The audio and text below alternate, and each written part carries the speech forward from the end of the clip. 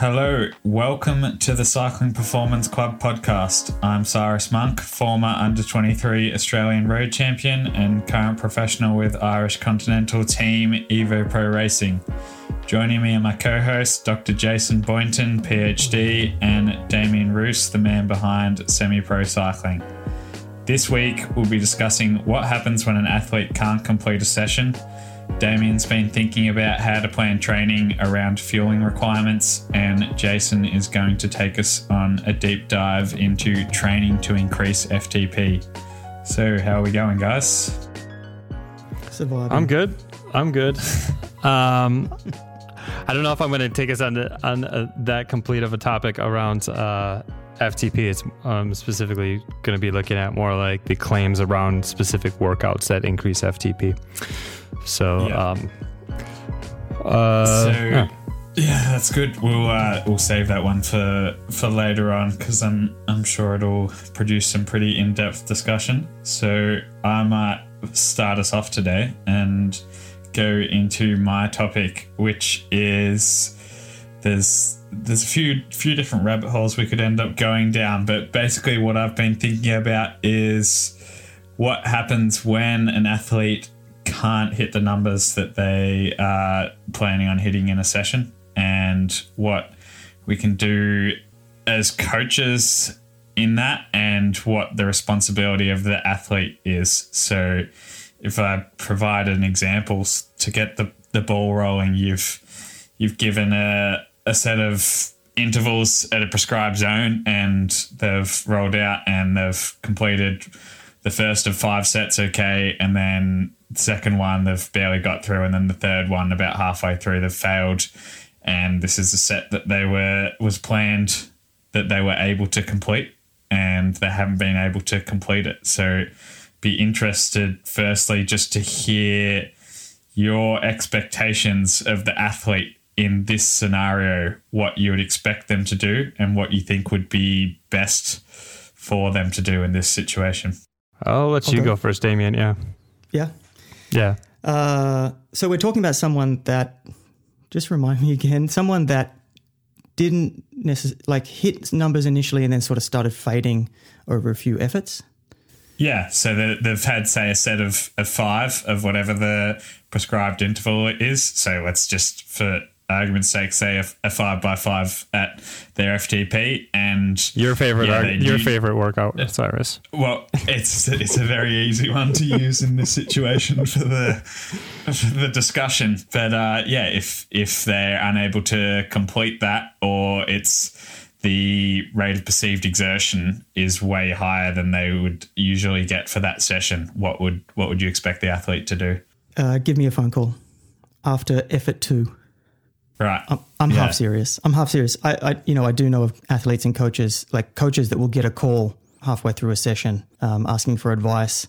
But in that type of scenario, something's got to be up. Something's got to be up with the rider if it was prescribed at a level that they would normally hit. For me, it would initially have to fall back on the athlete to figure out what's going on, and you'd be covering off some basics to figure out if there's things outside of cycling that have been a little bit off lately. So just covering basics like sleep, nutrition, hydration, anything like that to figure if that's the cause of what happened. But that's the initial thoughts I have about falling back on what the athlete's responsibility here is. Yeah.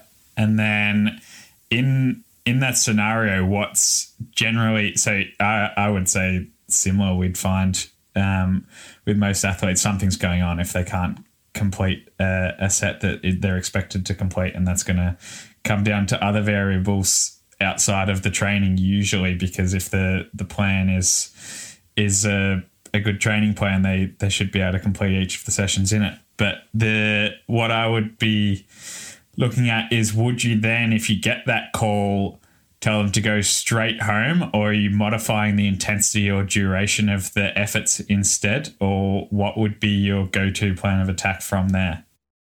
Well, you got an answer, Jason? I think I have a little bit different approach than you guys, so I might just sit back and listen to you guys mull it over until I jump in. That's probably, I don't know how fair that is, but or do you just want me to kind of back? Okay. It really depends on what you're trying to get out of the session. In some ways, if you're just trying to have some mental toughness to get through something, to build a bit of confidence or whatever it is, you may just call it. You may just tell them just to ride home. It's not worth pushing through. But on the flip side of that, maybe it would be worth lowering it just so they could get through it, so they feel like they've accomplished something, and you finish the ride feeling like you got something done. I'd say that's more from like the perspective of the athlete and how they would feel after the session, I guess. And it's probably this thing between coach and athlete, knowing them very well and trying to figure out exactly how they react to situations like this. Yeah, I think my thinking would be very similar. I can think of athletes I've worked with in the past or ridden with in the past that they need to be able to finish each session, or they're contemplating quitting the sport after it if they don't tick all the boxes, whereas others are happy to say, all right, that was just an off day. I'll recover for later in the week. The other thing that would be a massive factor for me is the timing of the session during the microcycle. So whether it's that there's a Rico day the next day already scheduled, then almost always I'd be saying, look, you can afford to be in a lot of pain, try and hold as high a percentage of the prescribed intensity as possible, and we'll see how you feel at the end of your rest day the following day. Whereas if obviously the complete other end of that is coming towards a race, I would always be saying go straight home and don't do any more damage if that's the way you're feeling. And also if it's something where I really want them to be able to do consecutive hard days, I don't want them to get to the point where they're unable to complete sessions early on in that block. Jason, have you got nothing? Okay. I have something now. Okay. Tank? Yes. I'm writing down notes on the back of a gum package because I left my notebook on my couch. I didn't want to get up for it. So first of all, like, I think I'm a little bit different in how I prescribe my efforts in terms of HIIT. So we're talking about high intensity interval training here because that's probably the thing that athletes are going to fail on the most. It's like if you're going to give them a form sprint interval session or something like, or form drills or something like that, the chance of them failing on that are low unless they're crashing. So yeah, since the HIIT is the most likely thing to fail on, I guess we'll tackle that. I think it comes down to how you're going to prescribe your efforts. So, if you're going to prescribe a VO2 max style or zone effort, then you have set up the zones and you want the athlete to be within that zones. I guess some coaches would prescribe something a little bit more in depth, I guess, or something a little bit more specific. That runs into an epistemological problem for me, so I don't do that. How I prescribe my intervals, like a 5x5 session, what I would have them do it as a maximal effort, and so what I'm expecting from them is based on where their chronic training load is tracking, and so yeah, if they come out and they're not hitting the numbers that they want to hit, and I actually do a lot of my interval training with my athletes here in Perth. So we have regular sessions on Wednesday. So I'm right there with them. And if it's a one-off, because I'm there, I'm not too worried about it. And if they tell me that their numbers are down, which could be, even if we model them into the session and their TSB looks good and everything like that, it could be just because it's a cold morning or something like that and their numbers are off. That happens sometimes. So if it's that case, especially if I'm right there, I usually just tell them to continue with the effort and put in the effort and just put in maximize effort, even if the watts are down. So, and the reason that is based on the some of what I'm extrapolating off of the research for my PhD, whereby, the Hawk group had a higher cardiovascular strain potentially, but the power numbers were down. And so I say, try to match your heart rate as much as you can, which heart rate isn't always the best indicator of cardiovascular strain in all situations. But I just kind of say, just continue with the effort, unless obviously there's some kind of like injury or something, or they're like just having their soul crushed by it. But if it's just a day where they're a little bit off, then I'm just going to tell them to push through it. And then we like kind of do the post-mortem on it, how did you eat, that type of thing.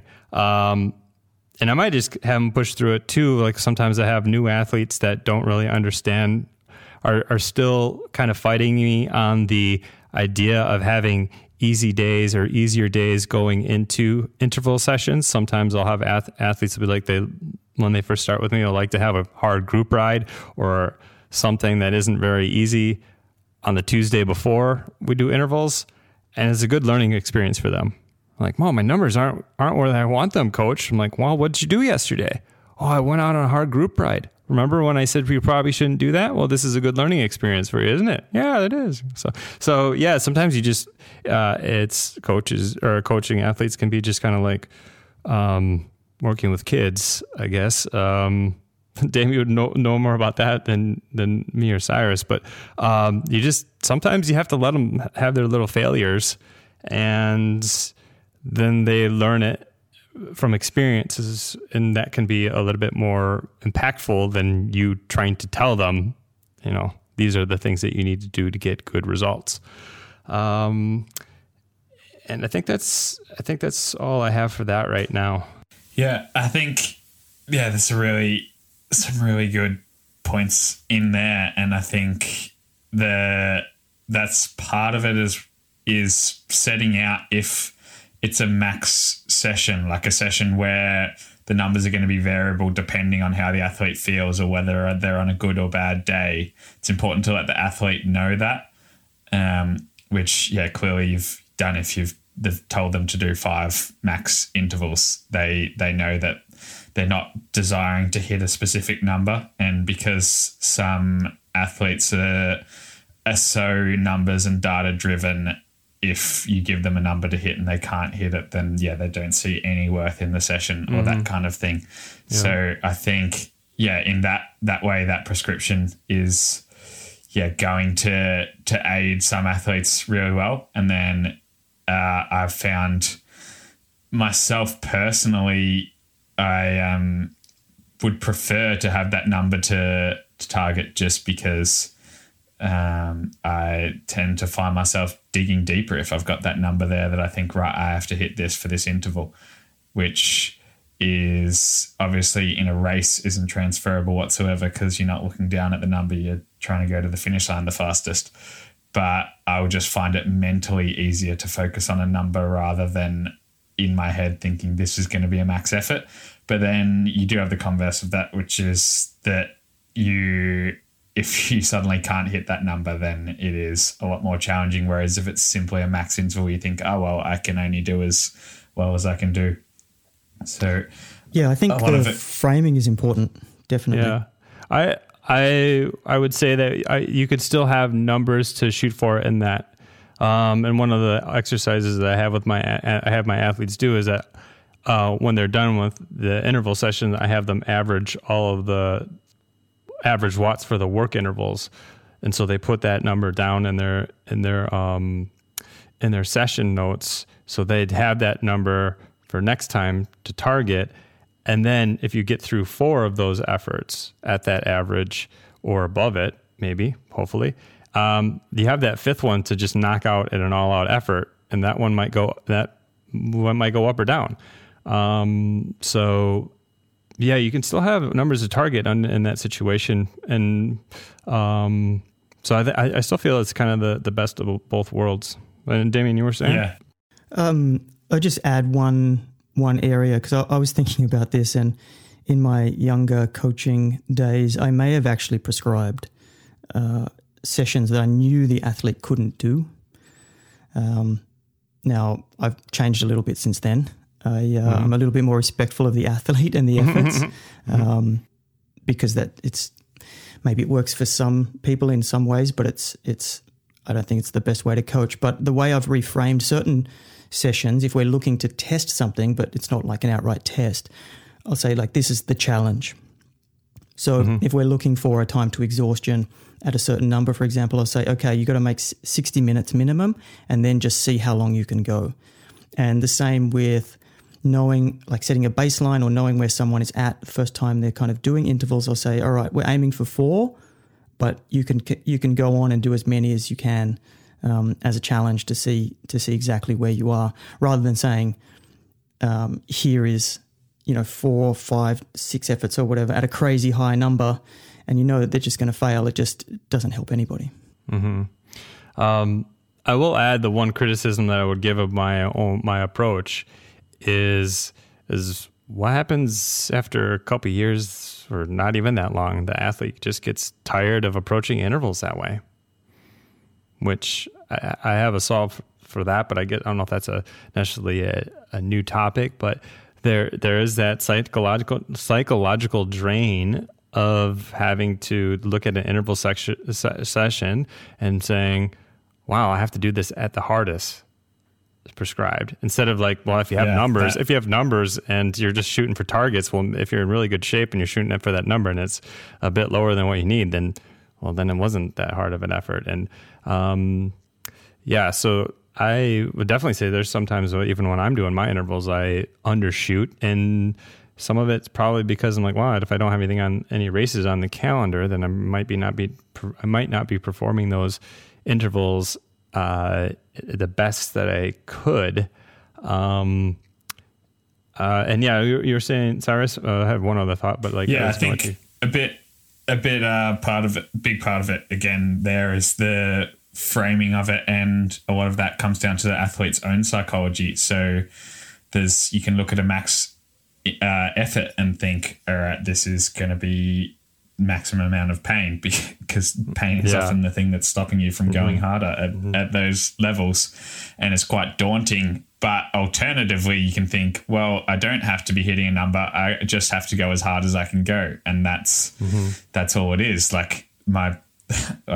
It's almost simple in a way that you don't get this performance anxiety of, I have to get this result, because basically a power output for a certain time frame is a result in your training that you're trying to achieve. You're just thinking, okay, all I have to do is go as hard as I can. So from an athlete perspective, it's a matter of framing it then as well for the psychological stress involved in that training.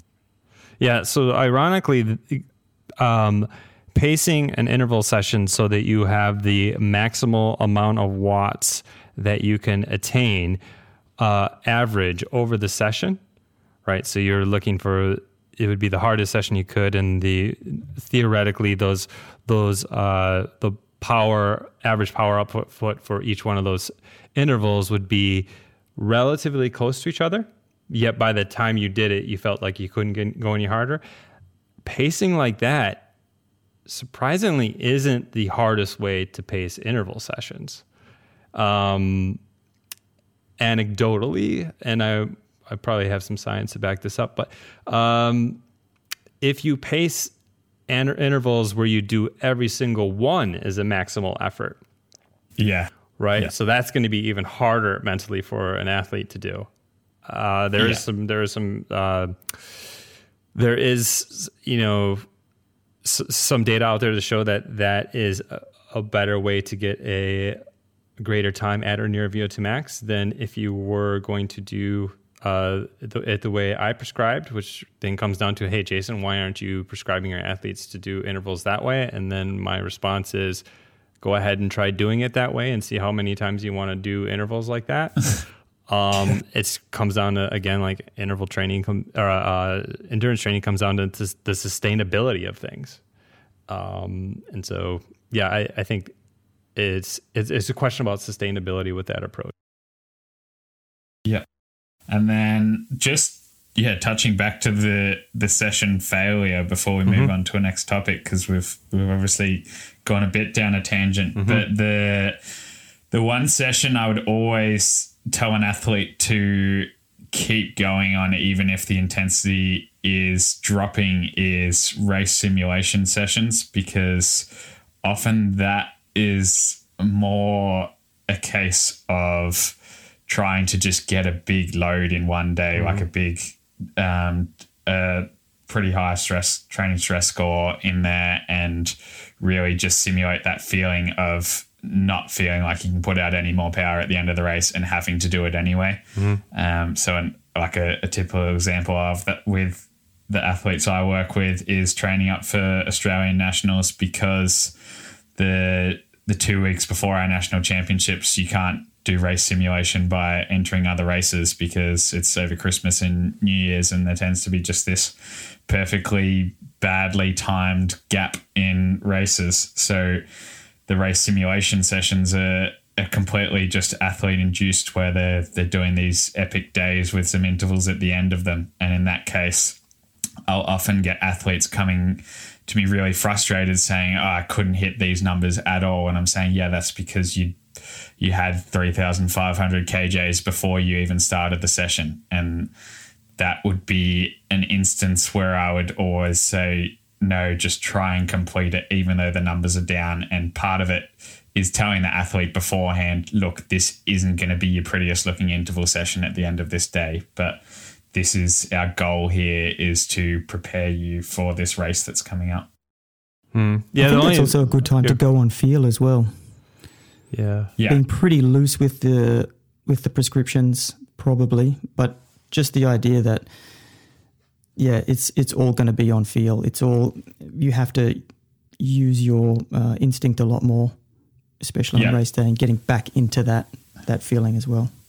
Yeah. And I'll often prescribe some efforts there blinded as well, which I like, athletes to do, because as sort of, Jason's strategies with his intervals, the main idea around that is just making sure an athlete's not holding themselves back by just hitting a number. So if you're doing some intervals blinded where they're not looking down at the numbers, then they actually might find, I can do that even at the end of a crazy hard ride. Yeah. I would take a moment to interject a little, when you have a hammer, everything is a nail here. But one thing that I would consider, being the environmental physiology guy here, is, what are the environmental conditions? If you're sending out an athlete to do an interval session and it's 35 degrees out, of course they're not going to hit the numbers. And, as long as, things are healthy and they don't have to worry about falling over and hitting their head or anything like that, the interval sessions should be still okay to do. And again, like, as long as they don't have to worry about, heat stress type crazy sickness or anything like that. So that's another thing, to kind of, some athletes don't have that wherewithal to like, I'm at altitude, or I'm at a really hot temperature, or it's really cold and I didn't warm up really well and my numbers are down. What's going on with my numbers? So it is a little bit of talking with your athlete about, everything from environmental conditions to, as we said before, the how much they've recovered before going into the session, and nutrition before the session. All these things should be kind of tackled and discussed with the athlete, and bad workouts give a chance to open up that discussion. But it's funny you mentioned the heat thing, because I had that happen last week actually, where I had 3 by 10 minutes on a program. The rider did 3 by 5 minutes, and we were trying to figure out what was going on. And then I had a look at their file, and their core body temp with the core unit peaked before they even started the efforts at 39.37 degrees, and it was 32 degrees outside. I was like, no wonder. And then the heart rate was really high after the efforts as well. It's like, man, we're going to change something here. And we did a similar session a few days later, but earlier in the day. Made sure the efforts were closer to the start of the ride, so it was as cool as possible. And the difference was that the core body temp peaked after the efforts that they were able to get through.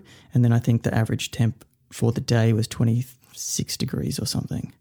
I don't know how closely like that's related, but it definitely was a good indicator that must have something to do with it.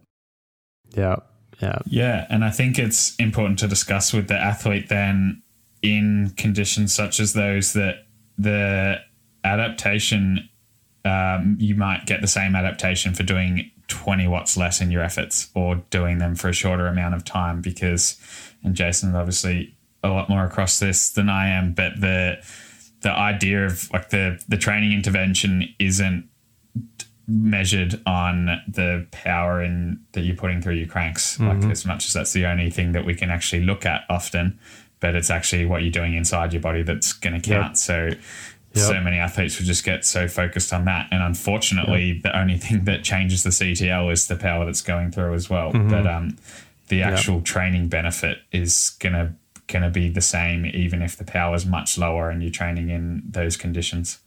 It gets into a kind of a longer discussion probably for another episode about like where the benefits are and all that kind of stuff. But yeah, it's true. And at the end of the day, pragmatically, I just say try to get through the session as best you can, put in the hard effort. And if there's something like they're overtrained or something like that, I think with like the approaches to with the training load modeling and that type of stuff, it's really rare, I think, to get athletes that are overreached or overtraining unless there's something really bad going on. It's totally possible, but it's almost it's like whooping cough or something like that. You know, it's like an episode of House, and you're like, what is this we're looking at? Oh, he has smallpox, you idiot. No, you know, you're like, well, we haven't seen smallpox before.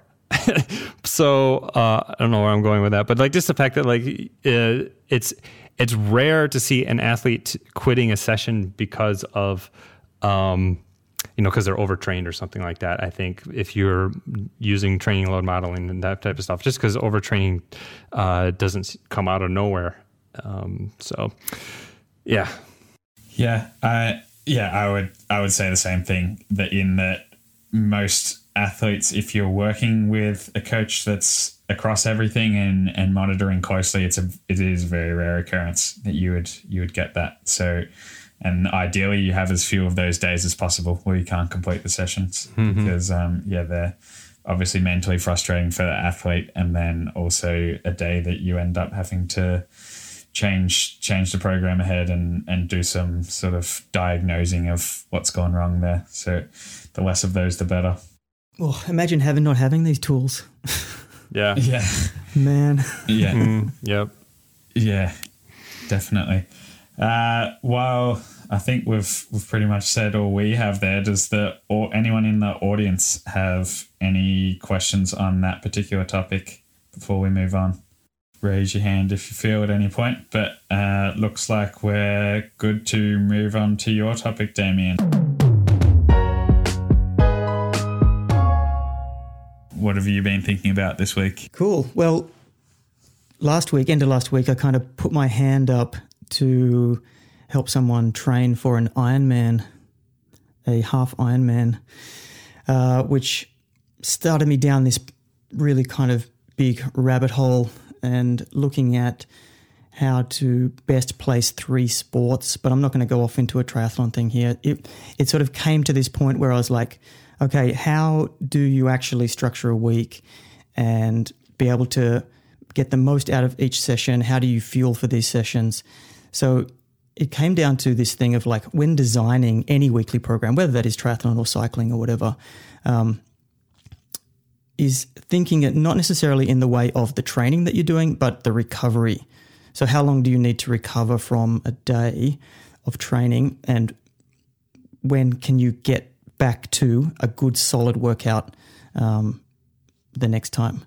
The thing with the triathlon stuff was it just you put it all into a week, and it just seems like there's so much going on. So it's a little bit different to cycling, but it still applies. Like, when do you put your hard rides in?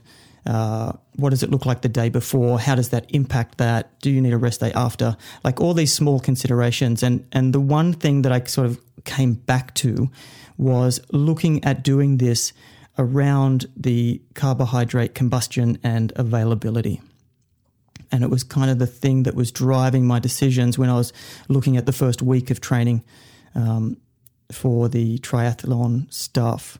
And I don't want to get into the weeds here. So I want to cut it, like there's a lot of things you can do with expenditure and intake. There's, like tracking intake and food diaries and things, and then detailed expenditures and things.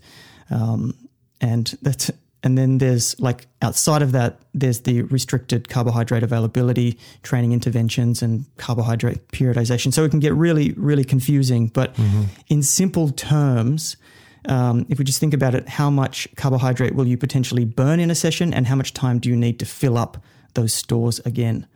And then how does that kind of impact training?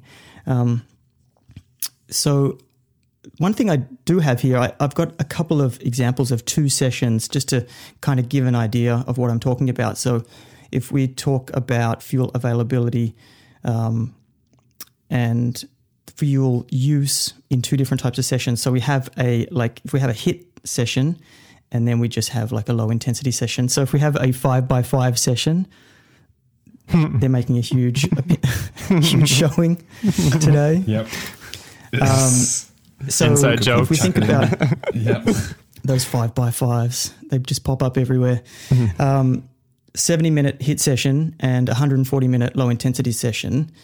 If you kind of work down through, by the time you have warm-ups and warm-downs, you've got the main part of the session. So 90 minutes steady or the 5x5, pretty much you will get to the same amount of carbohydrate needed to fuel both those sessions, around 210, 220. And of course, that depends on the athlete, etc. But as an example, so you can see 2 totally different sessions, and different durations, and they need the same carbohydrate intake. So for me, this shows like the importance of having high carbohydrate availability for the HIIT sessions, for example, because the impact of the fueling can impact the session and then how it's performed and then the adaptations as a result of that. So I'm interested from both of you how you do it and how you think about this. I want to say that it does start to get a bit complicated once you get into the weeds here. Things that are helping me make the decisions at the moment are kind of these metabolic tests where they're modeling fueling based on specific power intensities. That's kind of helping me make decisions around fueling the actual work, but kind of where these sessions are placed, and doing some rough calculations around that. But overall, for me personally, I think it's a lot of trial and error and figuring out exactly how someone responds and how they feel during a session with a specific load, how well they can recover based on other factors in their life outside of cycling, and how they can get the fuel in time. So probably, I don't know, starting with Jason, is this something you think about? Do you think about carb burn and store replenishment when designing a week? No. I mean, a little bit, but I try to keep it pretty pragmatic. And I don't know, is it pragmatism or nihilism? One of the two. I think we talk about training load models a lot. I think part of the calculation, to an extent, kind of serendipitously takes that into account. Because if you were going to look at the Bannister model, it just kind of it works, right? So,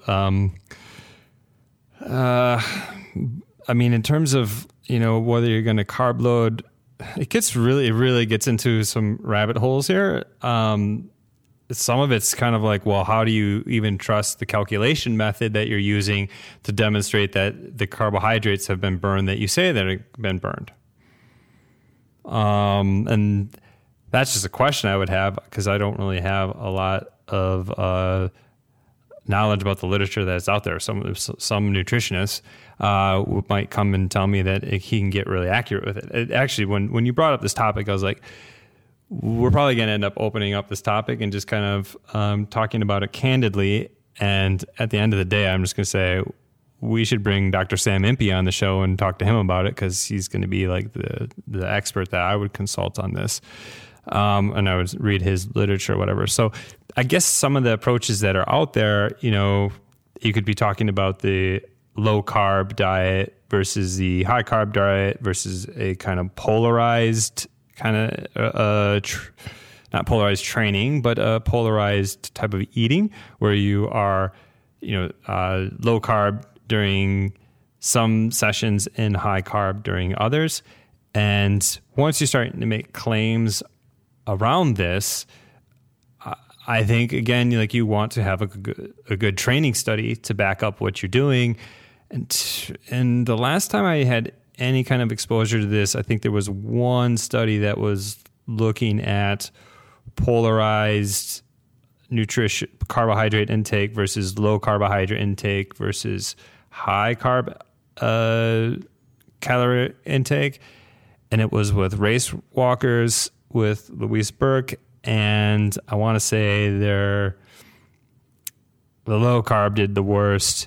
And I think there wasn't any differences between polarized and high carb. But don't quote me on that. I would definitely say people should look that up before quoting me on that. So that's kind of my extent. And then it gets into this thing of amateur athletes versus professional athletes and cost versus benefits, and how much time are you going to have this athlete work on this and that type of thing. So, someone with a day job, getting into the nitty gritties of nutrition gets kind of tough. So it gets into what we've talked about before with the plates that they give athletes to kind of help visualize the amount of food that you're going to eat and that type of stuff. So, so those are just kind of my thoughts on it right now without diving really super deep into it. And something that is on my list of things to read more about. And like I said, I'd love to have Sam on the show and talk about it. If he's out there, he does a lot of podcasts. So yeah, that's all I have.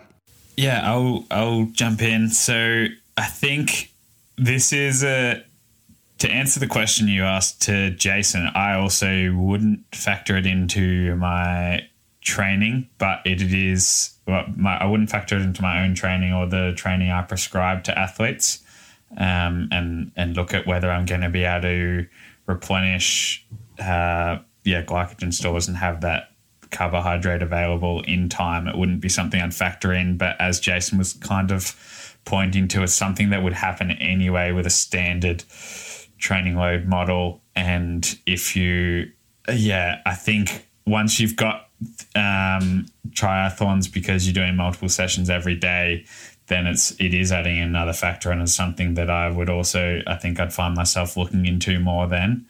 But because predominantly I'm prescribing one session a day and completing one session a day myself, and then it wouldn't be something I'd use to change my training, but it is certainly a discussion I'd have with the athlete. So I think the most common misconception is just the amount you need to eat on a training day in carbohydrates to get back to square. Just if you, and I would often direct my athletes to an article I have on my own website on just that goes very mathsy into just the amount of carbohydrates burnt. And obviously you're just relying on some models which may not be all that accurate and will obviously fluctuate a lot depending on the athlete. But if you look at the calorie expenditure during a hard training ride where the average watts are up there, then, and if it's at an intensity where carbohydrate is the predominant substrate for fuel, then I think constantly athletes will completely underestimate how much they need to eat. And then the most common thing I find with athletes I'm speaking to is I just cannot stop eating on my rest days. I like whatever happens, I'm just eating the whole day. I just have to reinforce that's because you're so in so much deficit from the day before. And they said, yeah, but I ate the whole day before. Like I was eating the whole time on my ride and I had carbs for dinner. But just, yeah, so many athletes, just it's so beneficial having a discussion to let them know how much carbohydrate is actually being utilized when they're riding. So they have that idea of how much they have to eat on those days. And then to touch on fueling sort of during the session and around the session, I like to work with athletes, especially in those race simulation sessions I was discussing earlier, on practicing fueling. So getting your fueling strategy sorted, and then particularly, the timing of the food before, what food you're eating, and then during the ride, because the amount of times you just hear someone saying, oh, I could have won that race, but had gastric issues like stomach upset or whatever, or just had a stitch, had a sore tummy, had whatever the issue is. And I've definitely been there myself, and I'd say like most athletes have been there themselves, and it is super frustrating. But if it's something that you neglect in training, then it's something that you can face the consequences of in a race. So sort of the link back around, it's not something I would factor into the training plans that I'm setting out, but it's definitely something that is important to discuss with every athlete, and in particular beginners. Yeah, that's very true. Very true. Yeah, I think it really becomes important if you start going down this sort of training intervention with restricted carbohydrate availability and things, because you have to plan it out more, because otherwise there's potential for bad things to happen, whether that is training or just burning an athlete out or anything like that. But the one big takeaway that I got from it was, after I was making these daily calculations or just looking at training sessions a bit more closely, and the burn rate based on modeling and stuff, someone having a 3-hour ride with mostly endurance stuff and then a little bit of tempo. At their tempo, they're burning 200 grams of carbs an hour in the model. So just having an understanding that even at that level, you really start burning a lot. And so not only really thinking about the fueling during the ride, but then trying to get it in afterwards as well. And that was just the biggest thing that I sort of had an aha moment with this week, was the careful considerations around exactly what type of intensities you're doing, and just thinking about fueling that and having a bit more of a strategy, rather than just going into it and saying, I'm just going to have just 60 grams an hour or 70 grams an hour and then that's it, but not understanding exactly how much you need to have a good session at bare minimum. Yeah.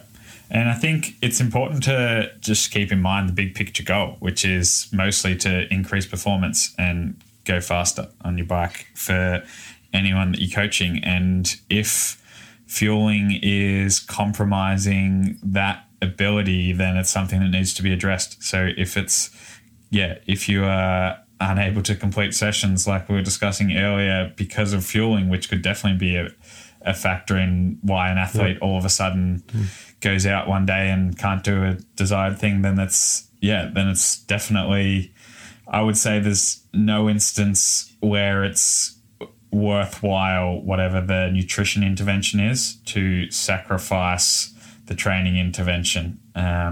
Obviously there's situations where you'd plan around that. So you'd plan your lower glycogen level rides, and you intentionally underfuel. It's probably not a nice way to describe it, but you would have that planned in the program, and you're obviously not going to be doing your HIIT sessions on that day. But yeah, if there is a case, and it may be an athlete going rogue where they've read all of this literature, or often in most cases a tiny pocket of the literature and then tried to apply it to everything. If that is becoming an issue, then it's something that needs to be addressed straight away, because I think, paramount is just the performance side of things first. Have they been listening to or watching Tim Noakes' Twitter feed? There's pretty endless amounts of ways for people to find information that'll take them down some pretty tumultuous paths. Endless memes. Yeah. Yeah, I don't really have any other thoughts about that. Just something that, I have a whole bunch of papers that I've collected over the years. I'm like, I should get to those at some point. Cool. So I think we've addressed all of that.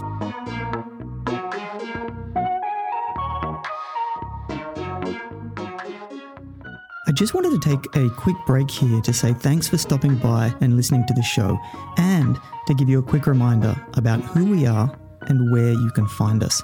The show is a collaborative project between sports scientist and cycling coach Dr. Jason Boynton, professional cyclist and cycling coach Cyrus Monk, and myself, Damien Roos, professional cycling coach and author of the Cycling Science Digest. If you want to get in touch with any of us or find out more about what we do, check out the show notes of this episode for links to each of our websites or social media accounts. Also, a reminder that you can be part of the show too. We host the show live on Clubhouse every week. Just search Clubhouse for the Cycling Performance Club and you'll see our scheduled room. And with that, let's get back into it.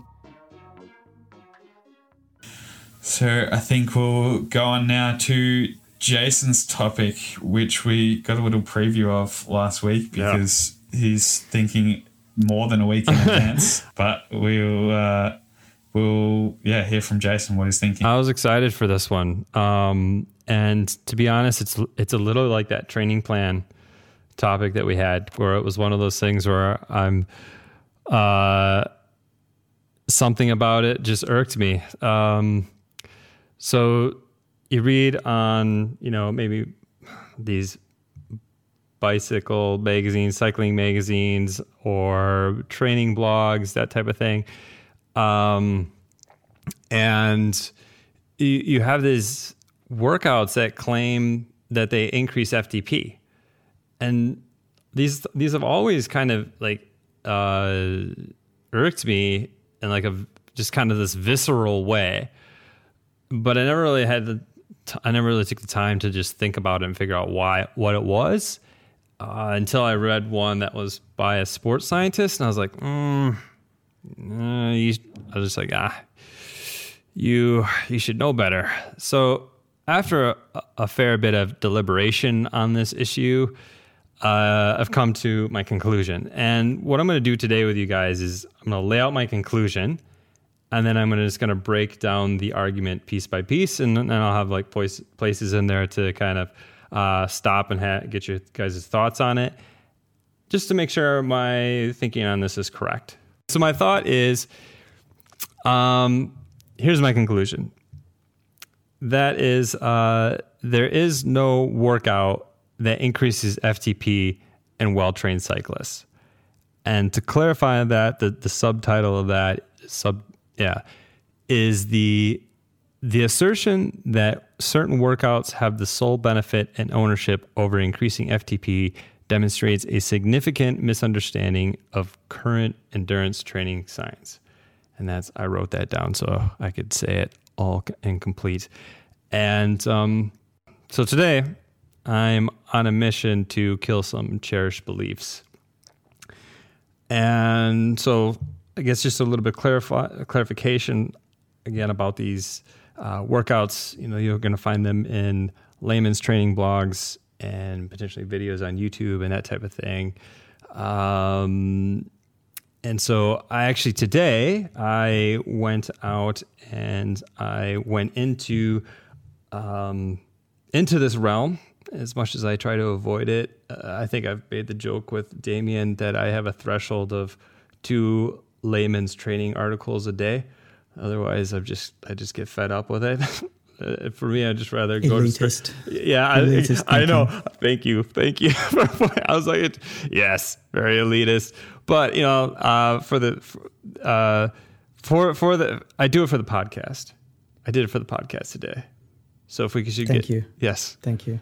So if there's any listeners, just for all my trials and tribulations, if you could give us a share the suffrage. for the suffering I had to go to today, reading training blogs and watching training videos on YouTube. So anyways, so basically, what are they? And from my little quick analysis, what I found is that they just seem to be like all over the board. Some are high intensity interval training, some are sprint, some say increase the duration of your rides, but overwhelmingly, the style or the type of workout that claim to increase FTP are workouts that train in or around the functional threshold power zone. So that'd be like sweet spot workouts, lactate threshold workouts, that type of thing.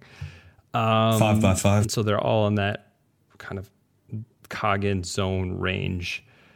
Is this, so I'll just stop right there. Is this something that you guys are familiar with? Have you seen these articles, these videos, that type of thing? I guess, I don't know if we can name names or not. I don't care. So, I mean, one of the articles I was on, or one of the videos I watched was with Cycling Global, GCN. It was a global cycling network. And that was a struggle to get to. But yeah, so do you guys know what I'm talking about? Yeah, GCN was front of mind when you were talking about that. And just, I'm not across the Zwift sphere, but the amount of screenshots I've seen of just FTP builder workouts, or just even, people's Strava, just FTP builder, all of these different things, which it's pretty much guaranteed that each FTP builder workout you look at will be different to the last one. But yeah, that's the classic one. And if I was getting into it and thought I want to increase my FTP and then saw one of those workouts, I'd probably do it as well. Yep. So Damien, I suppose you're aware of those types of articles, those types of claims around workouts as well? I don't think I've seen one or read one in a long time, but I'm aware of this thinking, yes. Mm-hmm. So I think just talking about like what is FTP, I guess it would be a good thing to start with. And this FTP is something that Andrew Coggin made up, and it's not necessarily scientifically valid. It was more just kind of a pragmatic way to try to have his own type of critical power. And in this conversion that is often used to calculate FTP, we talked about that quite a bit in a few episodes ago, where, the 0.95 conversion for a 20-minute power is not really been validated. It wasn't when they came out with it, or scientifically. I mean, there's some research on it now. But when we talk about scientific thresholds, physiological thresholds, we talk about, lactate threshold 1 and 2 and ventilatory threshold 1 and 2. And there's a little bit of literature out there in how FTP relates to those. But it's important to point out that these things are different. And so where FTP relates to the actual physiological zones that are important to train is not necessarily the same thing. And that gets into why are we increasing FTP? Well, obviously it's a component of endurance performance. We've talked about this before, and even for someone who is a pro sprinter in the pro peloton, they still would have a very high functional threshold power in order to compete, higher than most amateurs would. Okay, so getting back into the functional threshold, I don't know if you guys have any thoughts about just FTP in general that you want to throw in that off the bat. It's pretty important to have a high FTP in professional cycling. I think if you could tell anyone that you could increase their FTP, then they would pay you a lot of money to do that for them. So yeah, it's definitely a priority for most athletes. Yeah, so you can see why it is a priority. That's a really good point. Like it's a priority because it correlates really highly with how you're going to perform in competition, right? Thresholds is very important for endurance athletes. So jumping back into the topic where we were talking about, types of workouts that claim to increase functional threshold power, I want to go into some of the arguments that I had for it. So first thing that stands out to me is the principle of specificity, or the specificity principle. And so you would think if you train at threshold, that would allow you to increase threshold, which is a fair assertion and a fair reasoning. And not only on top of that, it's functional threshold power, and there's a bit of skill to maintaining power at a maximal amount over a certain time. So that gets into pacing. So doing efforts at threshold or near threshold are arguably going to help you pace. And if you improve your pacing, you could increase your FTP. Another argument that I've come across for it, or evidence, or what might be justifying people's thinkings on this, is in the Coggin and Hunter Allen book, and you guys might remember this, there's a table in there, and it's called Expected Physiological and Performance Adaptations for Zones. And it's like table 3.2 in the second edition. So, and if you look at zone 4, which is lactate threshold, the lactate threshold zone in the book, you'll notice that there's 4 plus signs in the table for increasing lactate threshold. So the lactate threshold zone is the best way to increase lactate threshold according to Coggin's book. Because, and in terms of like pluses, 4 pluses is like the maximum amount of pluses I think anything gets on that table anywhere. So, there's a big assertion that training at this zone is going to benefit your threshold, according to Coggin and Hunter's book. The other argument is that, untrained and recreationally trained cyclists will definitely benefit from this type of training, but it doesn't really say much because they will benefit from just about any kind of training.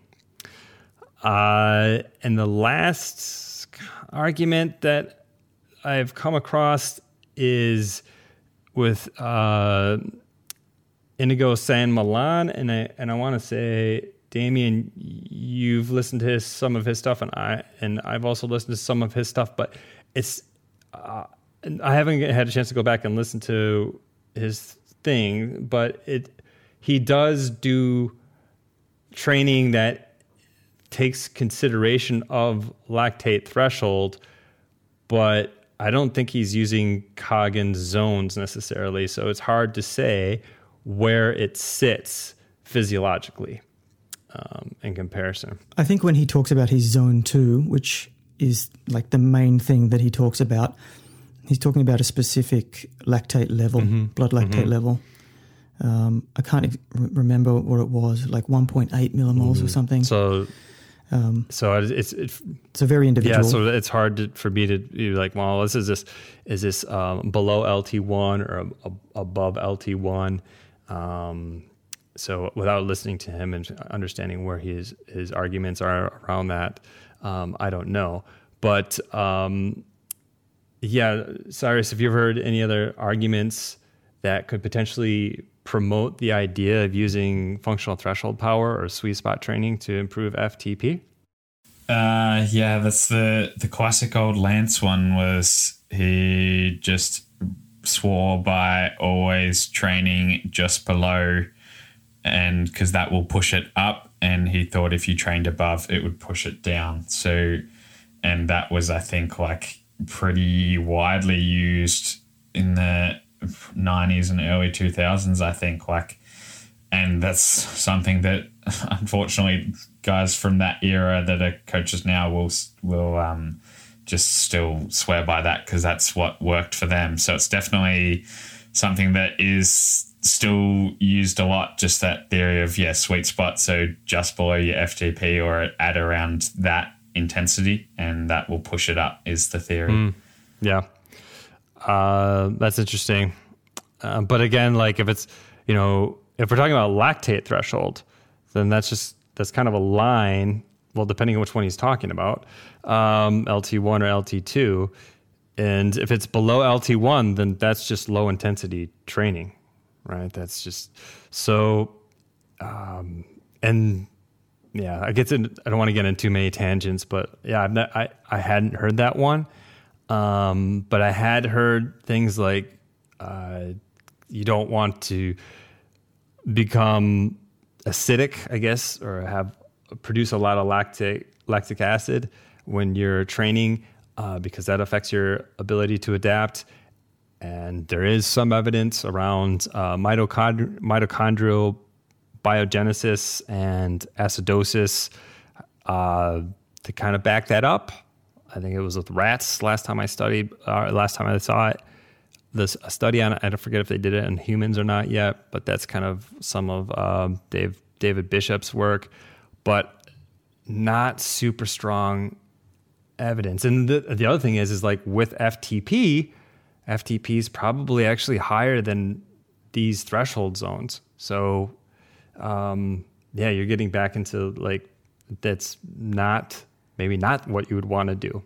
The other one I just thought of there as well, the other rationale and sort of methodology I've heard is it's that zone. So if you're taking about 90% of FTP or the high zone 3, low zone 4 is the best way for maximum kilojoule output with to intensity factor ratio or like to TSS ratio. So in that, the opposite of polarized training in a way, but you are then getting the maximum energy output for each ride for minimum stress on the body in theory. So that's the other way of looking at it. Yep.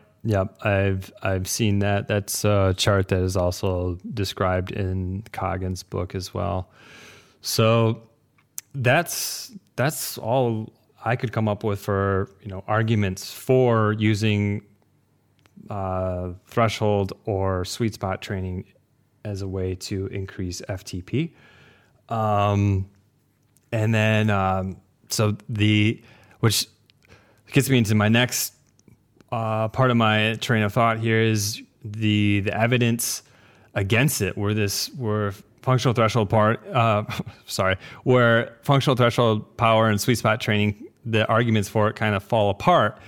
And first thing for me, and this isn't totally damning, but for me, it's kind of a cardinal sin, is Hunter's and Coggin's table in their book, it has no sources, right? And so you have no idea how they quantified their pluses that they put in there.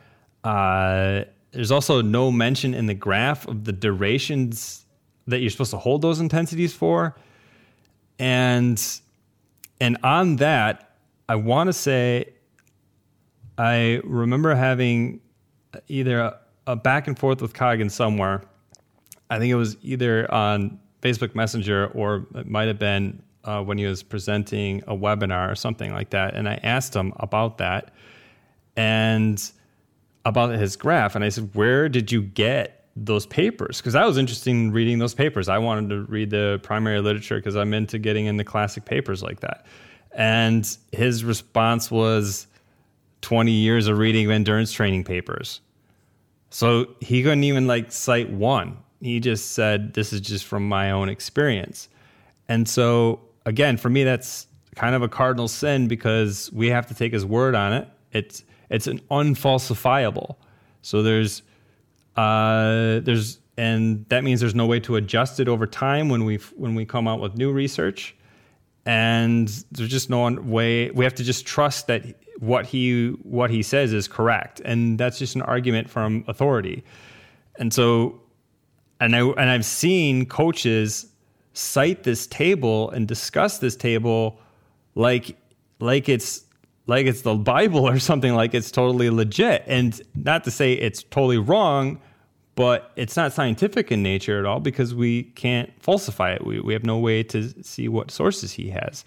And the other kind of point with the principle of specificity, I mean, yes, it's a good rule of thumb, I think, but it's not the end all be all. And we know this just by looking at, performance papers that did like weight training with trained cyclists and saw improvements, or added heat to training and saw improvements. And these are definitely not specific in a sense, but you can still see improvements in performance. So the idea that you have to train at threshold or near threshold in order to improve threshold is not necessarily true, and can be demonstrated as I don't want to say false, but not necessarily true just by kind of looking at that. And so I think right now the best counter arguments that I've seen that kind of to go against lactate threshold and sweet spot training as a way to improve functional threshold power are these studies that look at training intensity distribution. And you guys are probably aware of those. It's just like for most people, those polarized training studies, right? Mm-hmm. So, and then for the audience is like, well, what is a training distribution study? And I don't know if any of you guys, Cyrus, are you going to jump in and explain what a training distribution study is, or do you have any idea? Yeah, so, basically for anyone listening, you're just taking a sample of someone's training over a number of weeks, or obviously a population's training over a number of weeks, and looking at the percentage of time they're spending in each zone.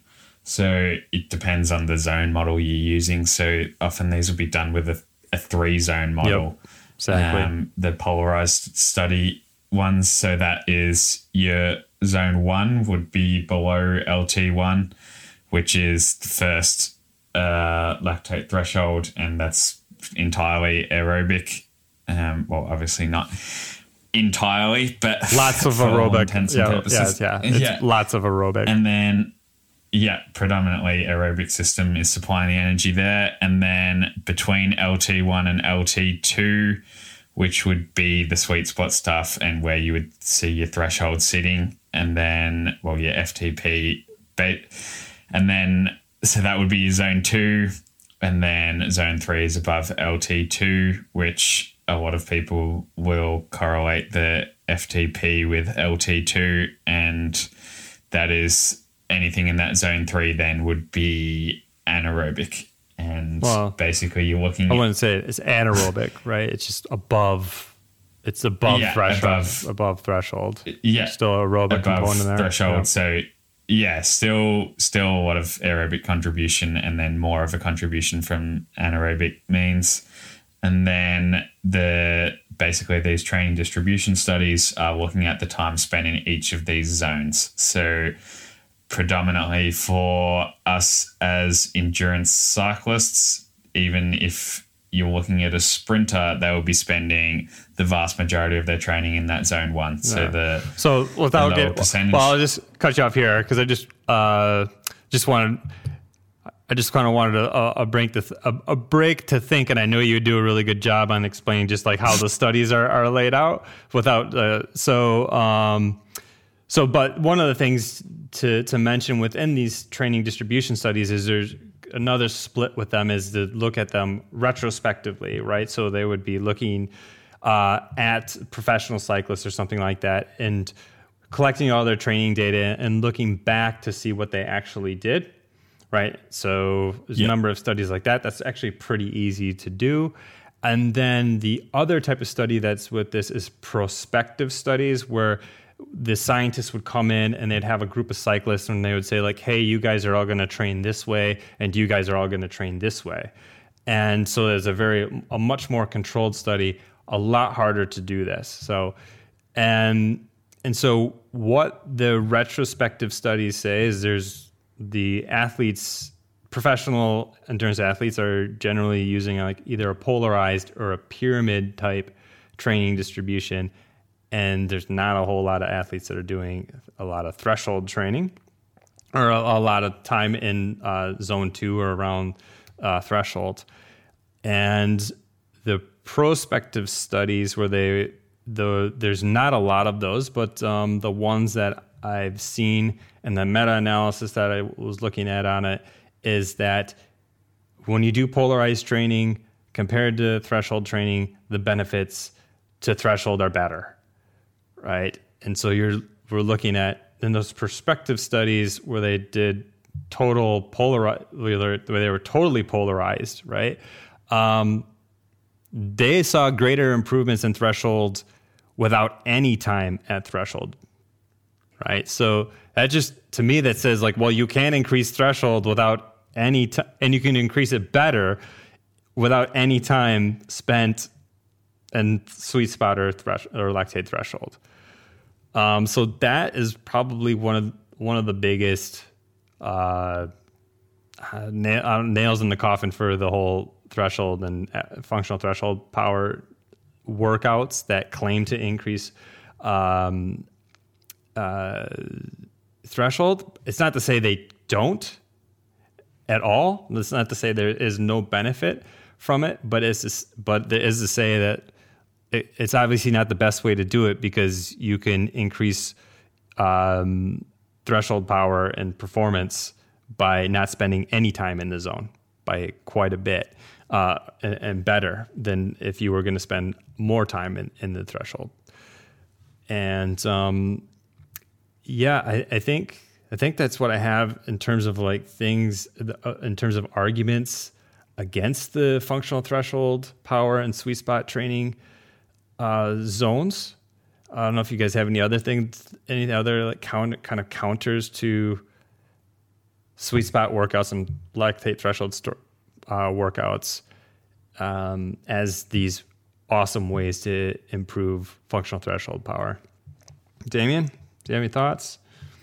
I've been trying to think about exactly what types of sessions I prescribe around this, and I'm having a hard time coming up with any time that I would just go straight out, prescribe something at FTP and say the purpose is strictly to increase FTP.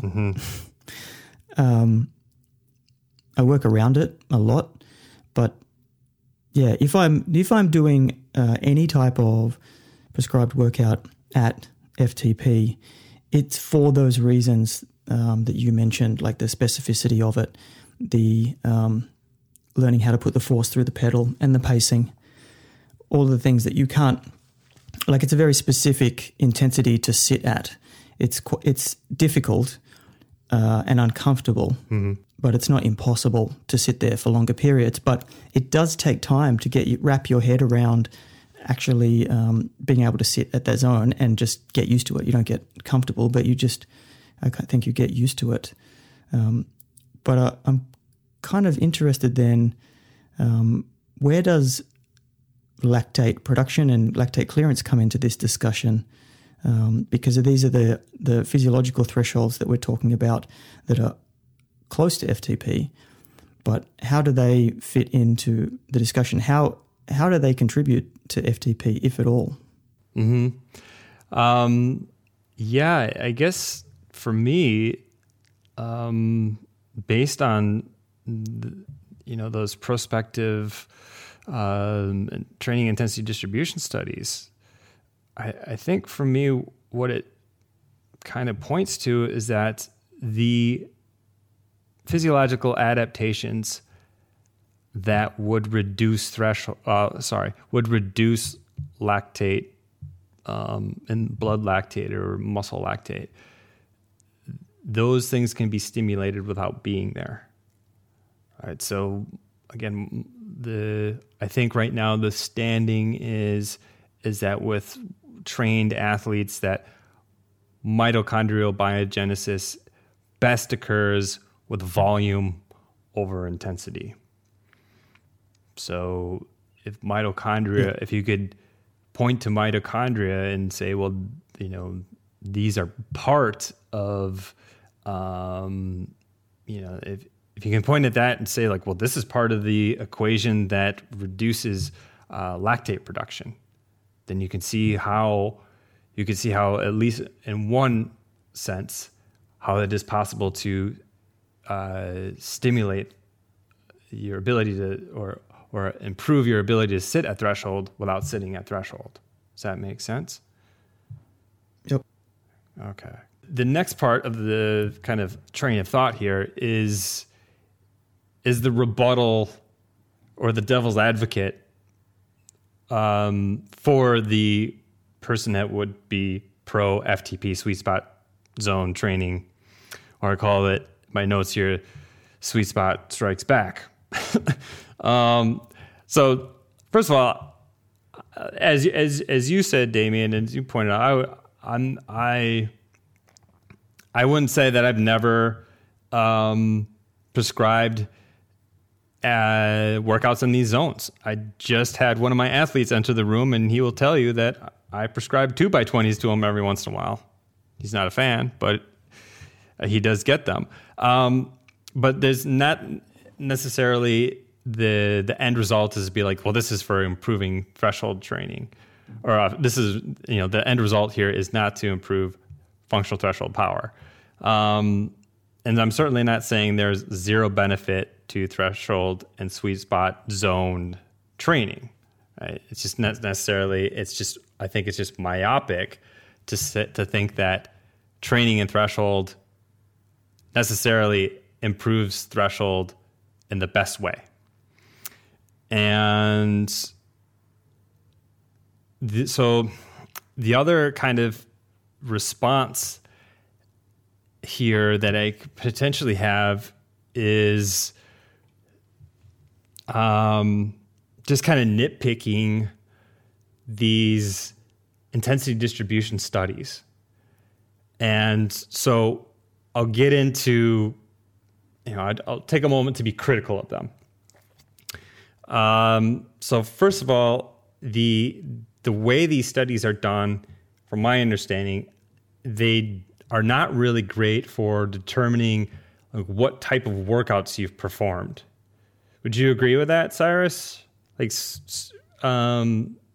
example, I'll just give you an example and let's see. So you could have a certain percentage that you spend in zone 4. So you could be in zone 4 for maybe 10% of your training time, but that doesn't necessarily mean that that athlete experienced zone 4 in a physiologically meaningful way. So they could have had zone 4 because it was spaced over the course of 5 workouts because they climbed a hill too hard or something like that, as opposed to the zone 4 that they experienced was in a single workout that focused on zone 4. So these studies aren't really good at showing what kind of workouts athletes are doing. They just show that there was time spent in zone 4. And I think most people would understand that the zone 4 heart rate, or since these are all based off of, I said zone 4 because we were talking about Coggins zones, so it's getting a little bit tricky. Yeah, I was going to say so in the studies, there, let's say they're talking zone 2, which is our threshold zones. Again, with the studies, it has the 3 zones. And so let's say in the studies, there's a certain percentage of the zone 2, which is again threshold zone. A little bit of confusion there. Sorry about that. But like I said, that zone 2 could be very different. It's all measured the same.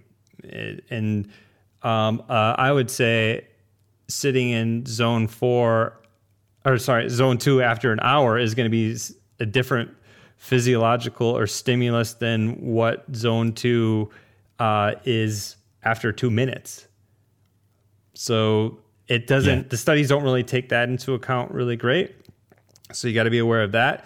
I think the fact that they use heart rate for the distribution as opposed to power helps kind of normalize and kind of counter that argument a little bit. But yeah, it's just something to be aware of. But do they add up time in zone, or do they just do it per session, like they average it out over the entire session? That's a good question. And I think what they do is, the way I understand it is because this is how they do it in Training Peaks. So I would imagine it's really similar. Is if you imagine like every second of your workout was like a little ping pong ball, right? And that ball had a 1, 2, or 3 on it. And you would just take all these ping pong balls and put them in basically containers. And whichever ping pong balls filled up the highest in that container would be how you determine the zone. So you're taking like every second of all your workouts and dropping and figuring out what zone that second was in. And then you're just putting it in a big, massive graph, like bar graph, basically. Hopefully that makes sense. At least, I mean, that's how they would do it in Training Peaks to figure out distributions. I would imagine they're doing something really similar in these papers. So far, this is where I'm on the kind of the cusp of this. Like I said, I'm just going to, and my next step is to get a little bit more into the actual studies, because I was just reading like the meta-analyses and some of the reviews on the training distribution stuff. So another kind of thing to consider with these is, one, with the retrospective intensity distributions, it's really important to point out that just because looking back at how these pros are training doesn't mean how they're training the best way. Because it might be just tradition or whatever. And we have plenty of talks on this podcast about how tradition isn't always the best way to approach things. So it could be, you could use the same argument for the retrospective studies. You're just like, well, they're traditionally not really training the right way. And the other big thing to factor in with pros is the amount of time spent racing. Mm-hmm. And racing is where obviously there's no control over mm-hmm. that. But if you've got someone going to race Alpine Tour, like if they've just done the Dauphiné before coming up to the Tour de France, that is a hell of a lot of time in that zone 2, in the 3-zone model, mm-hmm. because all of the climbs are essentially going to be in zone 2, unless they're racing at the top or the small sections in zone 3.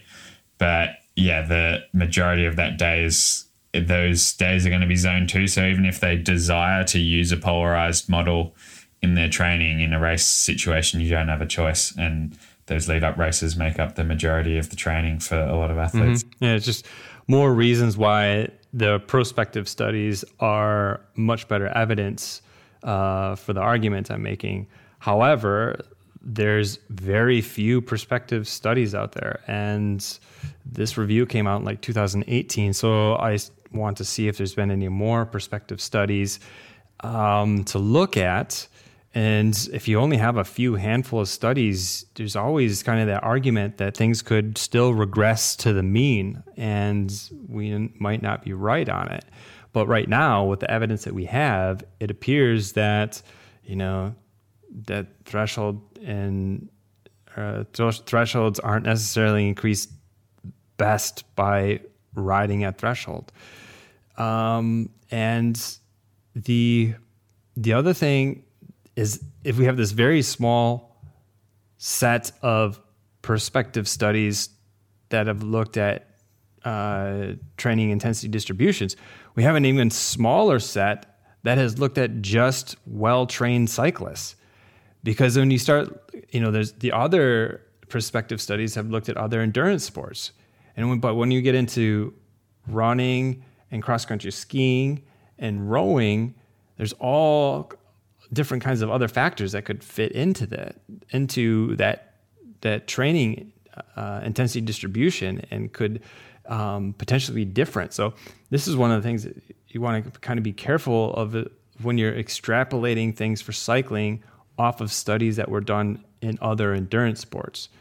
But yeah, I think those are my main criticisms or things to be aware of around these training intensity distribution studies. And I think, and so the last kind of argument that I had that the proponents of sweet spot training as a way to increase FTP, they could say, well, we're just ahead of the science, which I hate that argument. But it's like, well, how do you know you're ahead of the science if you don't have science to tell you you're ahead of the science? So, but yeah, those are my pros, I think, are my criticisms of my anti. Yeah, those are my strike back comments. I don't know if you guys have any other things that kind of jump on to kind of make criticisms of the polarized training model studies or anything like that. Yeah, I think the hardest thing is to do a prospective study on that with, well, like elite level cyclists, because I don't think I could see myself. I can't see any point in a year where someone would present me a 6-week study and I'd be able to say yes to either one or the other. And that's me who's keen to contribute to research. So when you've got others who are more reluctant, it's going to be even more difficult. But it's just with any racing in there, it's impossible to prescribe, because like you can even think, okay, well, like racing in Belgium is usually actually quite polarized in its nature, because it's either easy on the flat or punching in and out of corners up small bergs. But if there's a day I'm in a breakaway, then the entire day is in zone 2. So like the being able to do a prospective study around people who are racing is going to be really difficult. And then for someone in a preparation phase, it's going to be difficult to tell them to completely have their training one way or the other, because most cyclists are used to a combination of both methods and are going to be pretty reluctant to completely give up on training in one or two of those zones for a significant period of time. Yeah, and that was another criticism you could have of the actual prospective studies that they do. They have very small groups for the people that they're training. They're usually like 8 people or something like that. That's not... there's one that had like 48 athletes, but it was combined over runners, cyclists, triathletes, cross-country athletes. So that was a little bit bigger cohort. But still, but you can say the most of that, you can have that same criticism across sports science studies in general. So just moving on.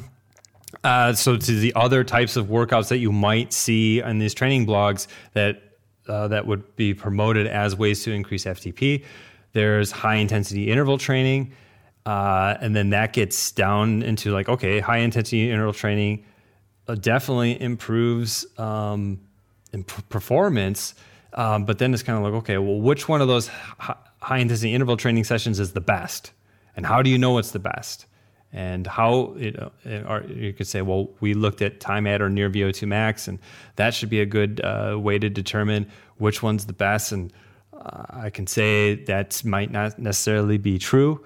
And so the other thing is it gets into this kind of where I'm going with this argument is that, okay, well, if we only use HIIT sessions, if that's the best way to get to where we want to go, then we could probably only do it 3 times a week, right? So you're not going to do HIIT sessions every day. And this is part of one of the arguments that I have is that if you take any one of these workouts, whether high intensity interval training or training in sweet spot or threshold, if it's the best way to increase functional threshold power, then wouldn't your functional threshold power improve linearly as you increase those workouts, the number of those workouts in your training? So if it's the best way to do it, then wouldn't your threshold get better as you incorporate it into your workouts 7 times a week? And everyone would be like, "That's crazy. What are you doing?" And I'm like, "Oh, obviously there's something else going on here. So we have to consider something else that's outside of these quote unquote workouts that are increase functional threshold power." So it's like, oh, so you can't do these every single day and hope to see a benefit. And so the same thing with a high intensity interval training. You can probably, they say 2 to 3 times a week. But if I only did high intensity interval training, but I decided to have lighter recovery rides in between those rides, yes, I've increased the amount of time that I've done the workouts, the volume of the training and the amount of kilojoules of work done, but I'm probably going to increase the performance as well. But I'm able to do that, but I wouldn't be able to add more sessions of HIIT into the week. But I could add more sessions of low intensity training. And so now I'm getting away from the point where it's not just one workout that is increasing FTP. Now I have at least 2 types of workouts. And then you could say, well, okay, not high intensity training, not threshold training. Maybe low intensity training is the best way to increase functional threshold power as a single workout. And so maybe it's day after day after day of long rides at low intensities that increases threshold power. If you could ride enough to do that. But it still doesn't change the fact that at some point you would need a rest day, and maybe instead of incorporating a rest day, you could have a low volume day, and now all of a sudden you have 2 different types of workouts again. And where I'm going with this is functional threshold power is not about a single workout. It's about multiple different types of workouts at different intensities, different durations, and different loads. And so, again, getting back to my original kind of statement in the beginning, looking at a single workout as a way to increase FTP is very myopic. And I am Jason Boynt, and I am done speaking. What do you guys think about that? I had just trying to finish this off kind of quickly because I know we're getting a little bit long here. I don't have anything to add, really. I think you've made your points on a lot of different things. It seems like I've come to pretty similar conclusions without going through that entire process myself. Yeah. I tried. It was something different this week. The idea that you want to go through step by step and actually figure out, giving yourself reasons why you wouldn't do it is admirable, definitely. Yeah, I think that's like part of it is as you're setting out a training plan, you want to have for each session a purpose of having the session in there and be able to justify that to the athlete. Mm-hmm. And with each session, there's also the possibility of saying, well, why should that be there? Why don't you have something else instead? And it's often, it can get to the point where if I hear someone saying, I'm doing this session today, it's very easy to just say, that's a silly session. Why are you doing that? It's not that useful. But the reality is, if there's a session, there isn't a session, like you said, that is the best session or the most useful session that we know of. So there's not just a possibility. And if there was, you still couldn't do that every day of the week or every day that you're not having recovery. So I think it's guaranteed that some sessions are going to be more beneficial to building FTP than other sessions. But I think in conclusion, really, it's going to be the mixture in the right order and spaced out properly over a training plan that's actually going to have the desired outcome of increasing the FTP. Yeah. I think they'll eventually maybe write this up in an article and hopefully maybe publish it somewhere. And hopefully my thoughts will be a little bit more concise when I write them down. Thanks for the listeners that powered through that. The only counter that I could have for this whole thing started like this. I said, or my counter argument for my whole rant here is functional threshold power isn't the end all be all for cycling training, which is true, right? There's other components to it. It's an important component, but it's not everything. And as we've discussed in earlier episodes, training, increasing cycling performance involves skills training and sprint training and other types of training outside of just trying to increase FTP. And so these other types of training are important. So the counter argument for my spiel could be is that, like, yes, we know that FTP isn't going to increase linearly with every single session that we add in. We have to also add in these other sessions. And so interspersed between functional threshold power sessions, we would add these other types of sessions, which would be like sprint training and skills training and other types of training, whatever you want, stomp drills or whatever. Not that I would do those, but you get my point. So that's the only, that was the kind of playing devil's advocate with my own argument was this. And I guess, if you decided that your best way to increase functional threshold power was massive amounts of volume, and you intersperse those massive amounts of volume with these other types of training, I would say there's probably worse ways to train.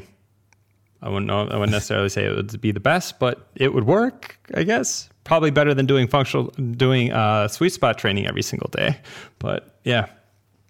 That's, I don't know if you guys had any thoughts on that, but I was like, okay, just me playing devil's advocate and trying to break down my argument somewhere. Yeah, I think the main thing is if someone comes to you telling you they've got a session that increases FTP, you would send them to this discussion or asking, like, the most common thing for a question from an athlete, I think, or desire, if there's no race objective, it's let's just try and get my FTP up. And I think, if you are getting questions on why is this here, why isn't this here, that kind of thing, then you sort of have to go through all the steps that you've gone through there to come to the conclusion in that there is no one session. It's a combination. Yeah.